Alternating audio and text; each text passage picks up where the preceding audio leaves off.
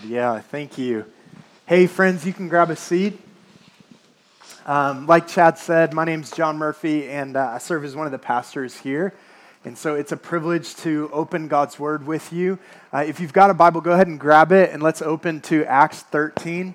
We'll end up in Acts 11. Sorry, we'll end up in Acts 13, but open up to Acts chapter 11. So I want to take the opportunity to share with you guys something that the Lord's calling our family into, and by extension, He's calling our church into. Because the reality is, like, what it means to be a sending church and to plant churches and to love and to serve the poor, it's a team effort. Everybody plays in the mission and the purposes of God, and so this is something that we're all invited into. And the way that we're going to do this is we're going to look at a really special church in the book of Acts.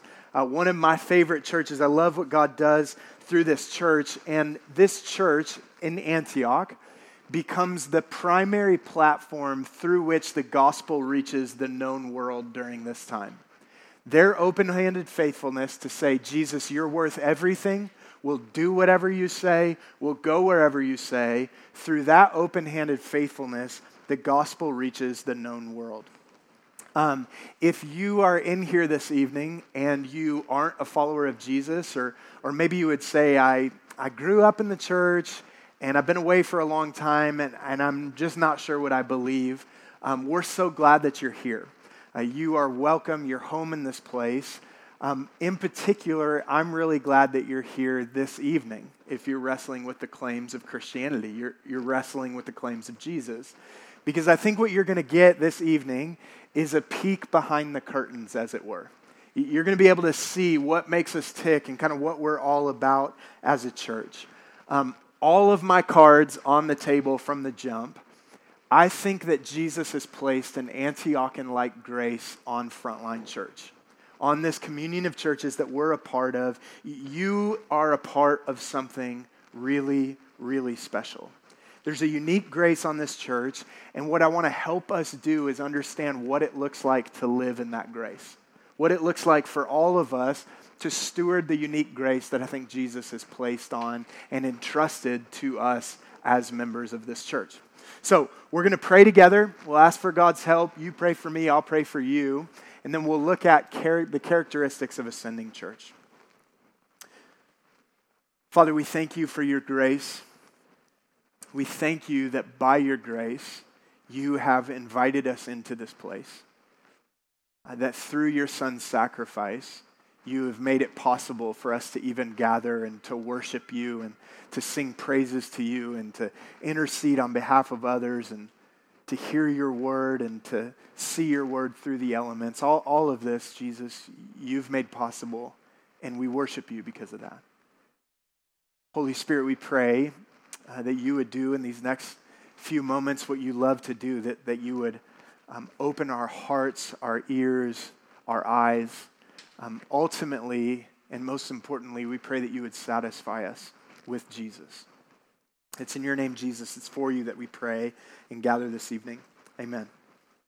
All right. 5 characteristics of a sending church from Acts 11 and Acts 13. First, a sending church crosses barriers for Jesus. A sending church crosses barriers for Jesus. Look at this in verse 19 of Acts 11. Now those who were scattered because of the persecution that arose over Stephen traveled as far as Phoenicia and Cyprus and Antioch. But there were some of them speaking the word to no one except the Jews. Verse 20, but there were some of them, men of Cyprus and Cyrene, who on coming to Antioch spoke to the Hellenists. Hellenists were Greek-speaking non-Jewish people. They spoke to the Hellenists also, preaching the Lord Jesus, and the hand of the Lord was with them, and a great number who believed turned to the Lord. So here's what's happening to catch you up to just like where this part of the story is in the book of Acts.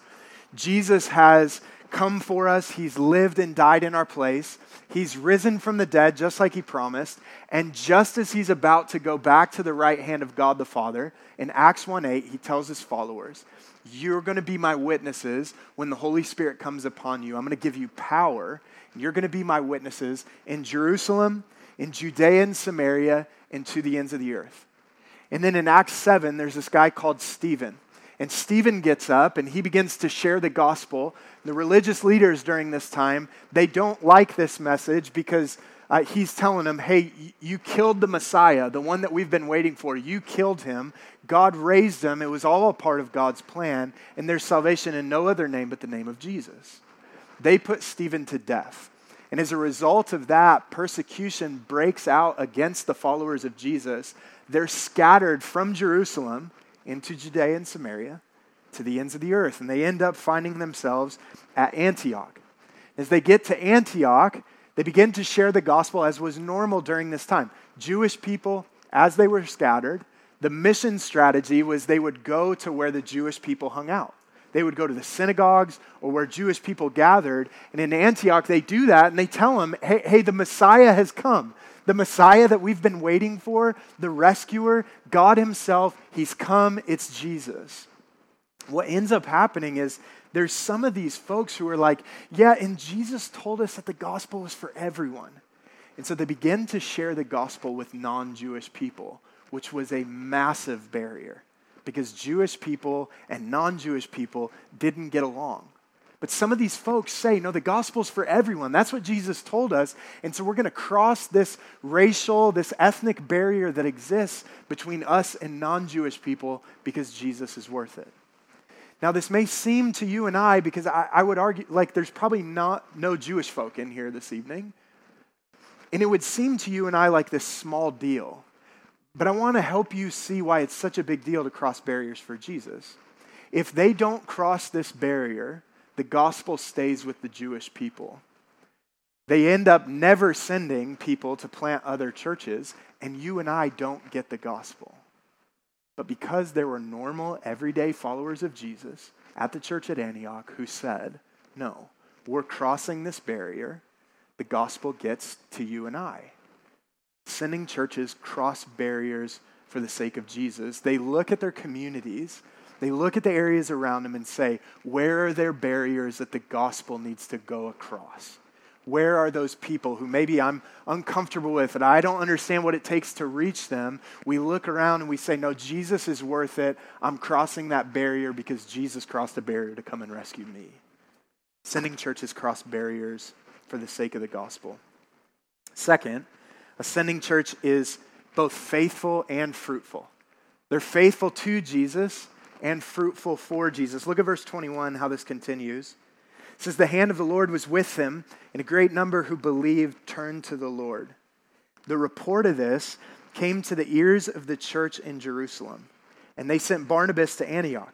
When Barnabas came and saw the grace of God, he was glad, and he exhorted, or he encouraged, he charged them all to remain faithful to the Lord with steadfast purpose. For he, Barnabas, was a good man, full of the Holy Spirit and of faith.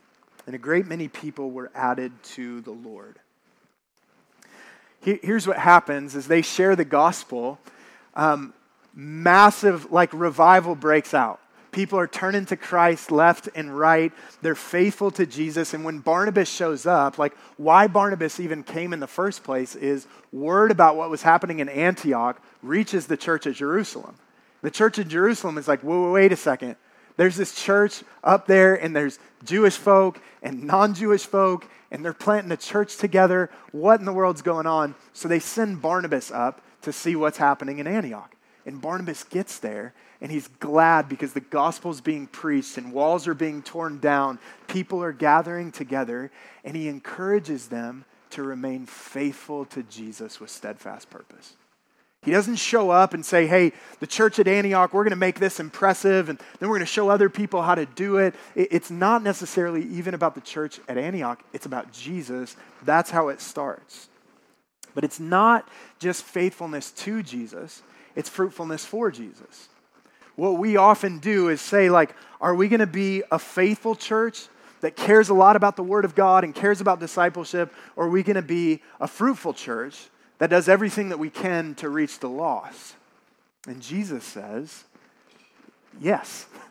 Yes, be both. Be faithful to me, but be fruitful for me. Now look at this in verse 26. Verse 26, the end of verse 26 says, and in Antioch, the disciples were first called Christians. Here's what's really interesting about this. This wasn't a nickname that they gave themselves. This wasn't like, we got to have a cool nickname. The Roman soldiers, they got cool nicknames for themselves. We need a cool nickname. What are we going to call ourselves? This was actually a derogatory term that the city gave to the church at Antioch. Here's what's fascinating about that. They were so fruitful for Jesus that the city, who was not about the gospel, had to recognize it. They were so fruitful for Jesus that the city had to say, what do we call those folks? They're not Jewish folks. They're not the Jews. They don't do like what the Jews do. What do we call them? They keep talking about this guy called Christ that they think rose from the dead. We'll call them Christians. They were so fruitful for Jesus that the city took notice. Ascending Church is both faithful to Jesus and fruitful for Jesus. I love how we experience this as a church. I keep hearing stories about community groups who say, we're not just going to gather for our own sake. We're not just going to gather and be comfortable because we all know one another. We're going to gather for the sake of the lost also. So we're going to gather on front porches and in backyards and outside restaurants, and we're going to invite people who are far from Jesus to come experience this countercultural, kind of odd community that we get to be a part of. We're saying, yes, we're going to be faithful to Jesus, but we want to be fruitful for Jesus as well. You see this as we love and serve the poor. One of the things that's coming up at our Christmas gatherings is we take this global compassion offering. And this becomes every year our war chest through which we're going to seek to alleviate poverty and suffering in Oklahoma City and Yukon and across the world. Like, we want to love and we want to serve the poor. We want to be fruitful for Jesus. Ascending Church is faithful to Jesus and fruitful for Jesus. Third, Ascending Church is marked by the humility of Jesus. Let me show you something really fascinating that happens here. It's marked by the humility of Jesus. Look at verse 25. Barnabas ends up in Antioch. And then what happens? Barnabas went to Tarsus to look for Saul. When he had found him, he brought him to Antioch. And for a whole year, they met with the church and taught a great many people. There's something beautiful happening here that's really easy to miss. Barnabas is marked by a very unique humility. Here's the picture. Barnabas gets to Antioch. Church of Jerusalem sends him up there. Now Barnabas, he's not an apostle. He's a leader in the church at Jerusalem, but he's not one of the 12. He gets to Antioch, things are blowing and going. People are running and gunning for the sake of the gospel. Folks are getting saved. The lost are being brought into this family. Orphans are being brought into the family. It's an incredible thing. He could have showed up in that moment and been like, now's my chance. I wasn't that big of a deal in Jerusalem, but I can be a big deal in Antioch. Barnabas could have showed up and been like, hey, all y'all need now is a pastor, and he's here. Let's do this. And then all of a sudden, people would have been, Barnabas, what'd you do in Antioch? Would you come and speak at our conference? Would you write a book? Would you start tweeting? We really want to see what you've done, and we want to replicate that. Barnabas shows up, and with great humility, he says, what's happening here? It's a beautiful thing. And we're better together than we are apart. I'm going to get Saul. And so he goes and he goes to Tarsus and he gets Saul. As Acts continues, Saul actually grows more and more in his recognition and his prominence, and Barnabas grows less and less. It reminds me of a lot of John the Baptist, who in John 3 says, hey, Christ must increase and I must decrease. Jesus is the big deal, not me. I'm laying it down with humility. That's what he does. And as a result of his humility, the gospel spreads across Antioch. They end up sending Paul and Barnabas. They end up planting churches all over the known world during this time. Humility is what marks the life and ministry of Jesus, and it's been so encouraging to me to watch the humility that marks this church, where we say we're better together than we are apart. We're a part of this beautiful communion of churches in Edmond and Yukon and Oklahoma City and in South Oklahoma City and out in Shawnee, and we're saying, man, we're better together than we are apart. What happens in this passage is actually what it's felt like for me and my family to be here. I remember it was about 18 months ago when Josh called me. Josh Curry, the founding pastor of Frontline, and he said, hey, I want you to consider coming and running with us. And that felt to me like, oh my goodness, I'm being called to the church at Antioch. Because I've thought for a long time, all my cards on the table, that this church has had a Antioch-like grace on it. And it felt like that. And for the past year, we've been able to run together, and we've seen the Lord do incredible things in the midst of a global pandemic. And to be able to, with you guys over the past 6 months, say, Jesus is worth it. And so we're planting a church during a pandemic in Yukon. We're planting this outpost of the gospel. It's been incredible, and I've seen our leaders be marked by the humility of Jesus. Because Ascending Church is marked by the humility of Jesus. Fourth, Ascending Church is radically generous because of Jesus. They're radically generous because of Jesus. Look what happens in Antioch. I love this church. Look what happens in verse 27. In these days, prophets came down from Jerusalem to Antioch.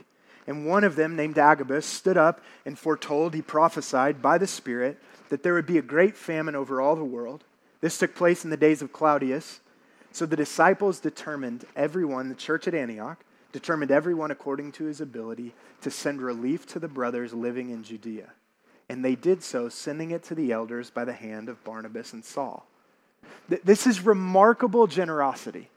There's this prophetic word that happens that, hey, there's going to be this famine. And then the church at Antioch is like, we're taking part in the relief.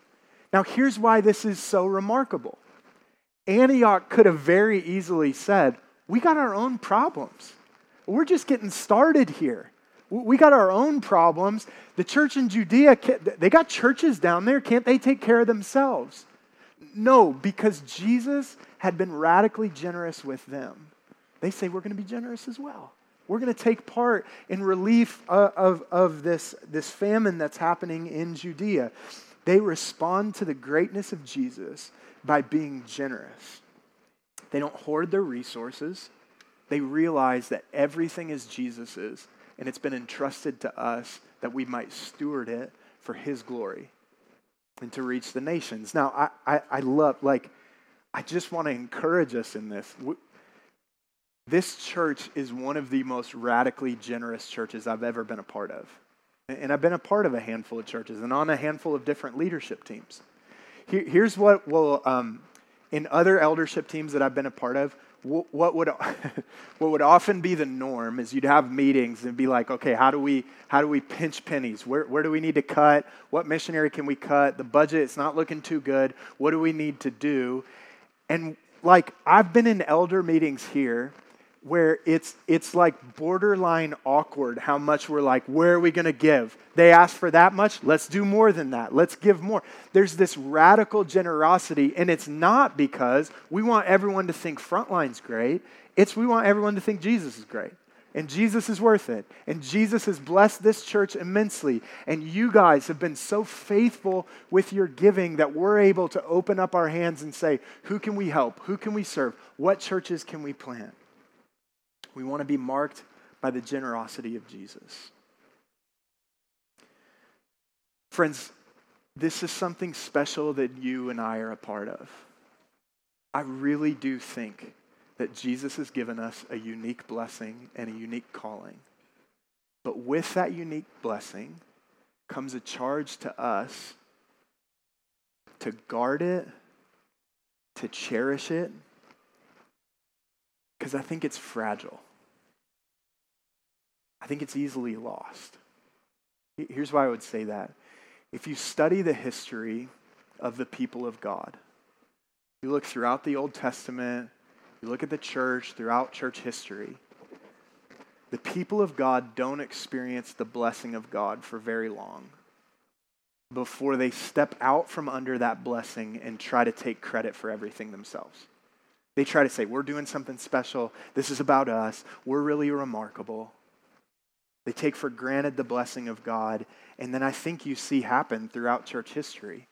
Like Jesus says in Revelation to the church at Ephesus, hey, return to your first love or I'm going to remove your lampstand. And then in church history, we don't know exactly what happens to the church at Ephesus, but it would appear that they don't heed that warning from Jesus. We don't really hear from them anymore. And the charge that I would have to all of us is let's keep our hands open. Let's keep saying, Jesus, you're the big deal around here, not us. We want to be faithful. We want to steward your grace well, all of us. Because the second we start to do this, the second we start to try to hold on to it, we start to try to manage it, we start to try to reproduce it in our own flesh, in our own strength, in our own power, it's a fragile thing. Let's guard it. Let's cherish it. Let's live with open-handed faithfulness.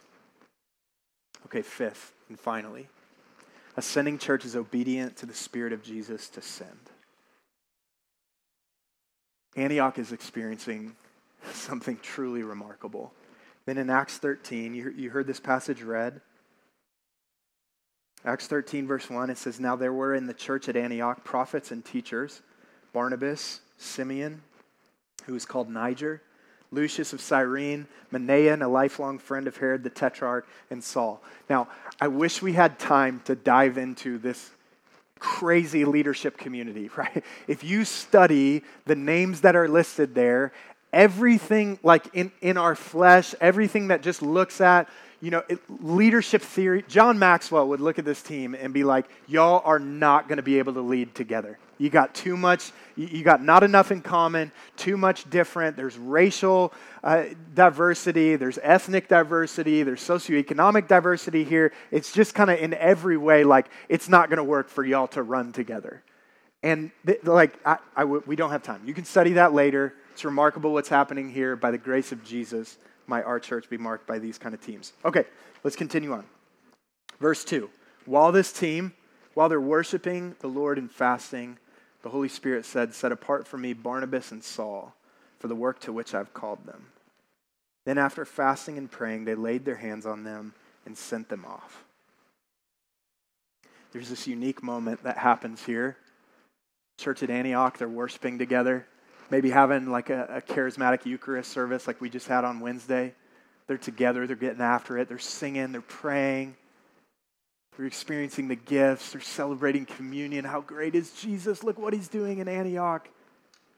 In the midst of that gathering, the Holy Spirit says in some way, "Hey, I want you to set apart Paul and Barnabas for the work that I'm going to call them to." I imagine for the church at Antioch, this felt really painful. I would have been thinking the same thing. In reality, I feel this. I feel a bit of like what we've got going here in this place in Oklahoma City and in Yukon in this leadership team. Are you sure? Church at Antioch, again, because they live with open-handed faithfulness, say, no, Jesus is worth it, and we're going to send. What the church at Antioch does is they say a gospel goodbye, which is painful. It's not easy. They say a gospel goodbye because Jesus is worth it, and they want to be obedient to the Spirit of Jesus. And so they say goodbye. And it's interesting to me. Like, we know the story. We can flip forward in Acts and be like, look at all the fruit that happens because the church at Antioch said, Jesus is worth it. We're going to send our leaders just like the Spirit says. But he doesn't do that. He doesn't show up and say, hey, Antioch, hey, Frontline Church, if you'll just be generous with your leaders, here's all the fruit that's going to happen. He doesn't do that. He just says, I want you to set them apart for the work that I'm going to call them to. And they do it. In our lives, like in my family's life and in our time here, we had no plan to leave. To be honest, we had no desire to leave. In some ways, like I wish I could play back for you some of the meetings and conversations I've had over the past year where we've been able to sit together and just be like, it is crazy that we get to do ministry together, that we get to run together. I remember talking with Chad about what it was going to look like to plant Yukon and how much fun it was going to be able to do that together. But we believe, the elders do, that we're in the midst of another Acts 13 moment. It's not the first one. By the grace of God, it won't be the last one. Where the Holy Spirit says, I want you to set apart the Murphys for the work that I'm going to call them to. So in less than 2 weeks, we're going to move to North Carolina to begin plans to plant a church in the Fort Bragg area in North Carolina.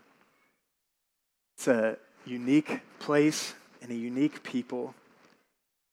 And my experience as we've leaned into both the joyful reality of what that is and faith over what Jesus is going to do and what he's calling us to, and the deep and profound sadness over what it's going to mean to say goodbye to you guys. I have experienced from your leaders open-handed faithfulness and generosity at every step of the way. It hasn't at all been like, well, okay, good. That's not the church at Antioch. They weren't with Paul and Barnabas like, well, the Spirit's sending you. Good luck, guys. Go on. It's been like, no, we're together. He's sending you and he's calling us to send. We're still going to be together. Now, before I share a bit more about that, I want to answer what feels like an obvious question.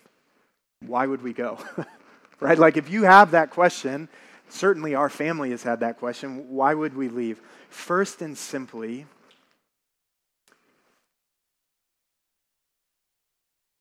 because we want to be obedient to King Jesus. And I don't say that in an oversimplistic way. I don't say that in a way that just detaches from the reality of what Jesus is calling our church to. But the reality of Jesus being King of Kings and Lord of Lords is when he gives a directive, you follow. You don't negotiate with a king. When a king shows up in your life and says, here's what I want you to do, you don't then say, well, Jesus, that's a bit much. The cost is too great. If what you're saying, that represents 100%, let's walk this back to like 40 or 45%. I think that's realistic. I think I can wrap my head, my heart, my hands around that. You just say, you're king, I'm following. I think another reason is we believe that the Lord is uniquely suited and called our family for this place. I know some of you know my story, but I served in the military. I was stationed at Fort Bragg when I was in the Army. I grew up and just knew, like the entire time growing up, I'm going to be in the Army. It was just, this is what I'm going to do. Our family's a military family, and this is what we're going to do. I thought I was going to do it for my whole life. I ended up in an airborne unit there in the infantry, loving my job, difficult job, but felt privileged and honored that I got to do it. Deployed to Afghanistan 2005. At the beginning of 2006, was in North Carolina on just a routine training jump, and I broke my back on that jump, and it was the end of my military career. And I went through a long period of not knowing who I was, what I was, why I was, like why would the Lord do this? And we got plugged into a healthy local church. And in that church, I was broken, busted up, didn't know what in the world I was going to do, was struggling immensely with post-traumatic stress at that time, though I wouldn't actually admit it until a decade or so later. Jesus met us in and through that church, and I remember thinking when we were there, I wish there had been a church like this when we were at Fort Bragg. And long story short, the Lord has just used our story and is calling us back to a place and to a people that we love dearly and want to see reached with the gospel. The best way that I can describe how we feel about this, Paul in Romans 9, he's talking about these people that he loves dearly. His Jewish brothers and sisters in the flesh. He says this in Romans 9, verse 1, I speak the truth in Christ. I'm not lying. My conscience testifies to me through the Holy Spirit that I have great sorrow and unceasing anguish in my heart, for I could wish that I myself were cursed and cut off from Christ for the benefit of my brothers and sisters, my own flesh and blood. So here's what Paul says. Paul says, if it were possible, if Jesus were to show up and say, Paul, I will save every Jewish person, but it means that you're cut off from the grace of God. Paul says I would take that. Now, Paul knows that that's not a reality. He's like the OG of salvation comes by grace alone, through faith alone, in the finished work of Christ alone. Paul knows that there's salvation in no other name but the name of Jesus, but he feels such a burden for these people that he says, if it were possible for me to be cut off from Christ and for them to be brought into the family of God, I would take that every day. That is the closest that I can describe how Kristen and I feel about this community. Fort Bragg's the largest military installation in the world. There's almost 70,000 soldiers there and their families. There's over 100,000 retirees in the area and their families. And there have been, since the towers fell in 2001, there have been constant deployments. Like every day since then, there's been some unit from Fort Bragg that's been deployed. I have a really good friend who, since 2001, has been deployed a total of 13 years. Really good friend, has a great wife, great family. That pace of deployments is, it's brutal on families. Think about it. If you take a Christ-centered, God-glorifying, we love each other, we love Christ. If you take a marriage like that and you take the husband or the wife and say, hey, you're going to be gone for a year, then you're going to be back for a year, you're going to be back for 6 months, you're going to be gone for 12 or 18 months. It's brutal. The divorce rate is out of control among the military and among their families. Divorce is through the roof. Post-traumatic stress is... I think we're learning more and more about it, but we have such a long way to go. There's this statistic out there, maybe you've seen this hashtag 22 a day. What that represents are 22 veterans who take their life every single day. We've taken that, we've made it this hashtag, and in some ways I'm grateful for that because it's raised awareness, but where it gets in my soul is... that there are 22, and that number is actually low, it's higher than that, 22 image bearers of God who every single day feel so little hope, who feel such darkness that they think that's the only way out. That my family, that those around me, they'll be better if I'm out of the picture. In the small platoon that I went to war with, we have lost more guys in the 15 years since then to suicide than we lost at war. And I can't, I'm to the point where every time I get a phone call and I see certain area codes, it's just in me this another one. And I just feel this we've got to reach them. We got to reach them. We got to do everything that we can. Jesus is worth it. I'm going to lay down whatever he calls, whatever the cost, because Jesus is worth it. And I want to see men, women, and children from this place come to know the saving work of Jesus. Come to know the good Father that they have because of Jesus.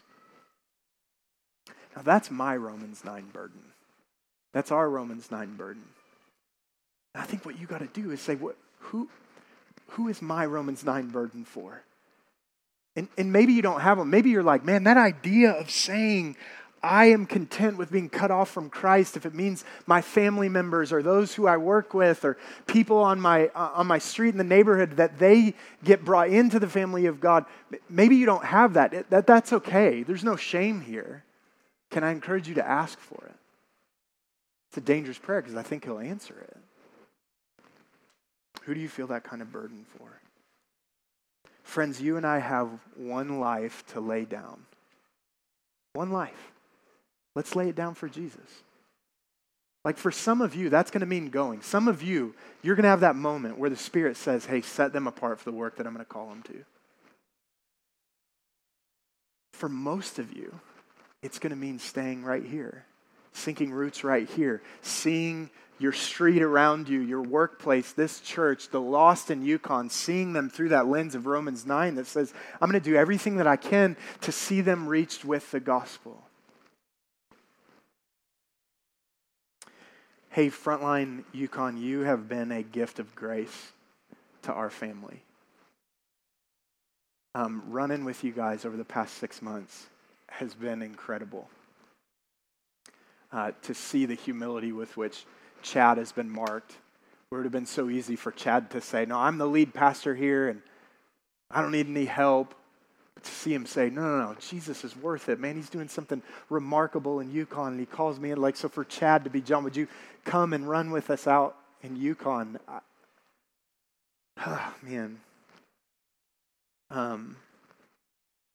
There's such a big part of us that's like, I don't want to go.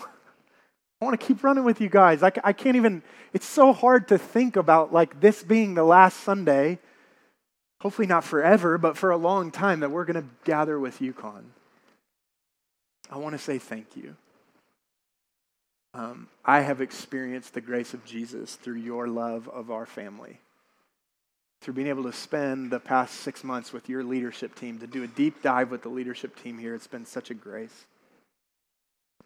We live in the tension of sadness and joy, and I think that's right this side of glory, because Jesus is worth it. And whatever the cost, may we follow him together. Jesus, we thank you for your grace, and I say with my friends, with this family, that you're worth it. Whatever the cost is, Jesus, may we live with open hearts and open hands. Thank you for your grace. I pray that you would save many in Yukon through this church living with open-handed faithfulness. It's in your name, Jesus, we pray. Amen.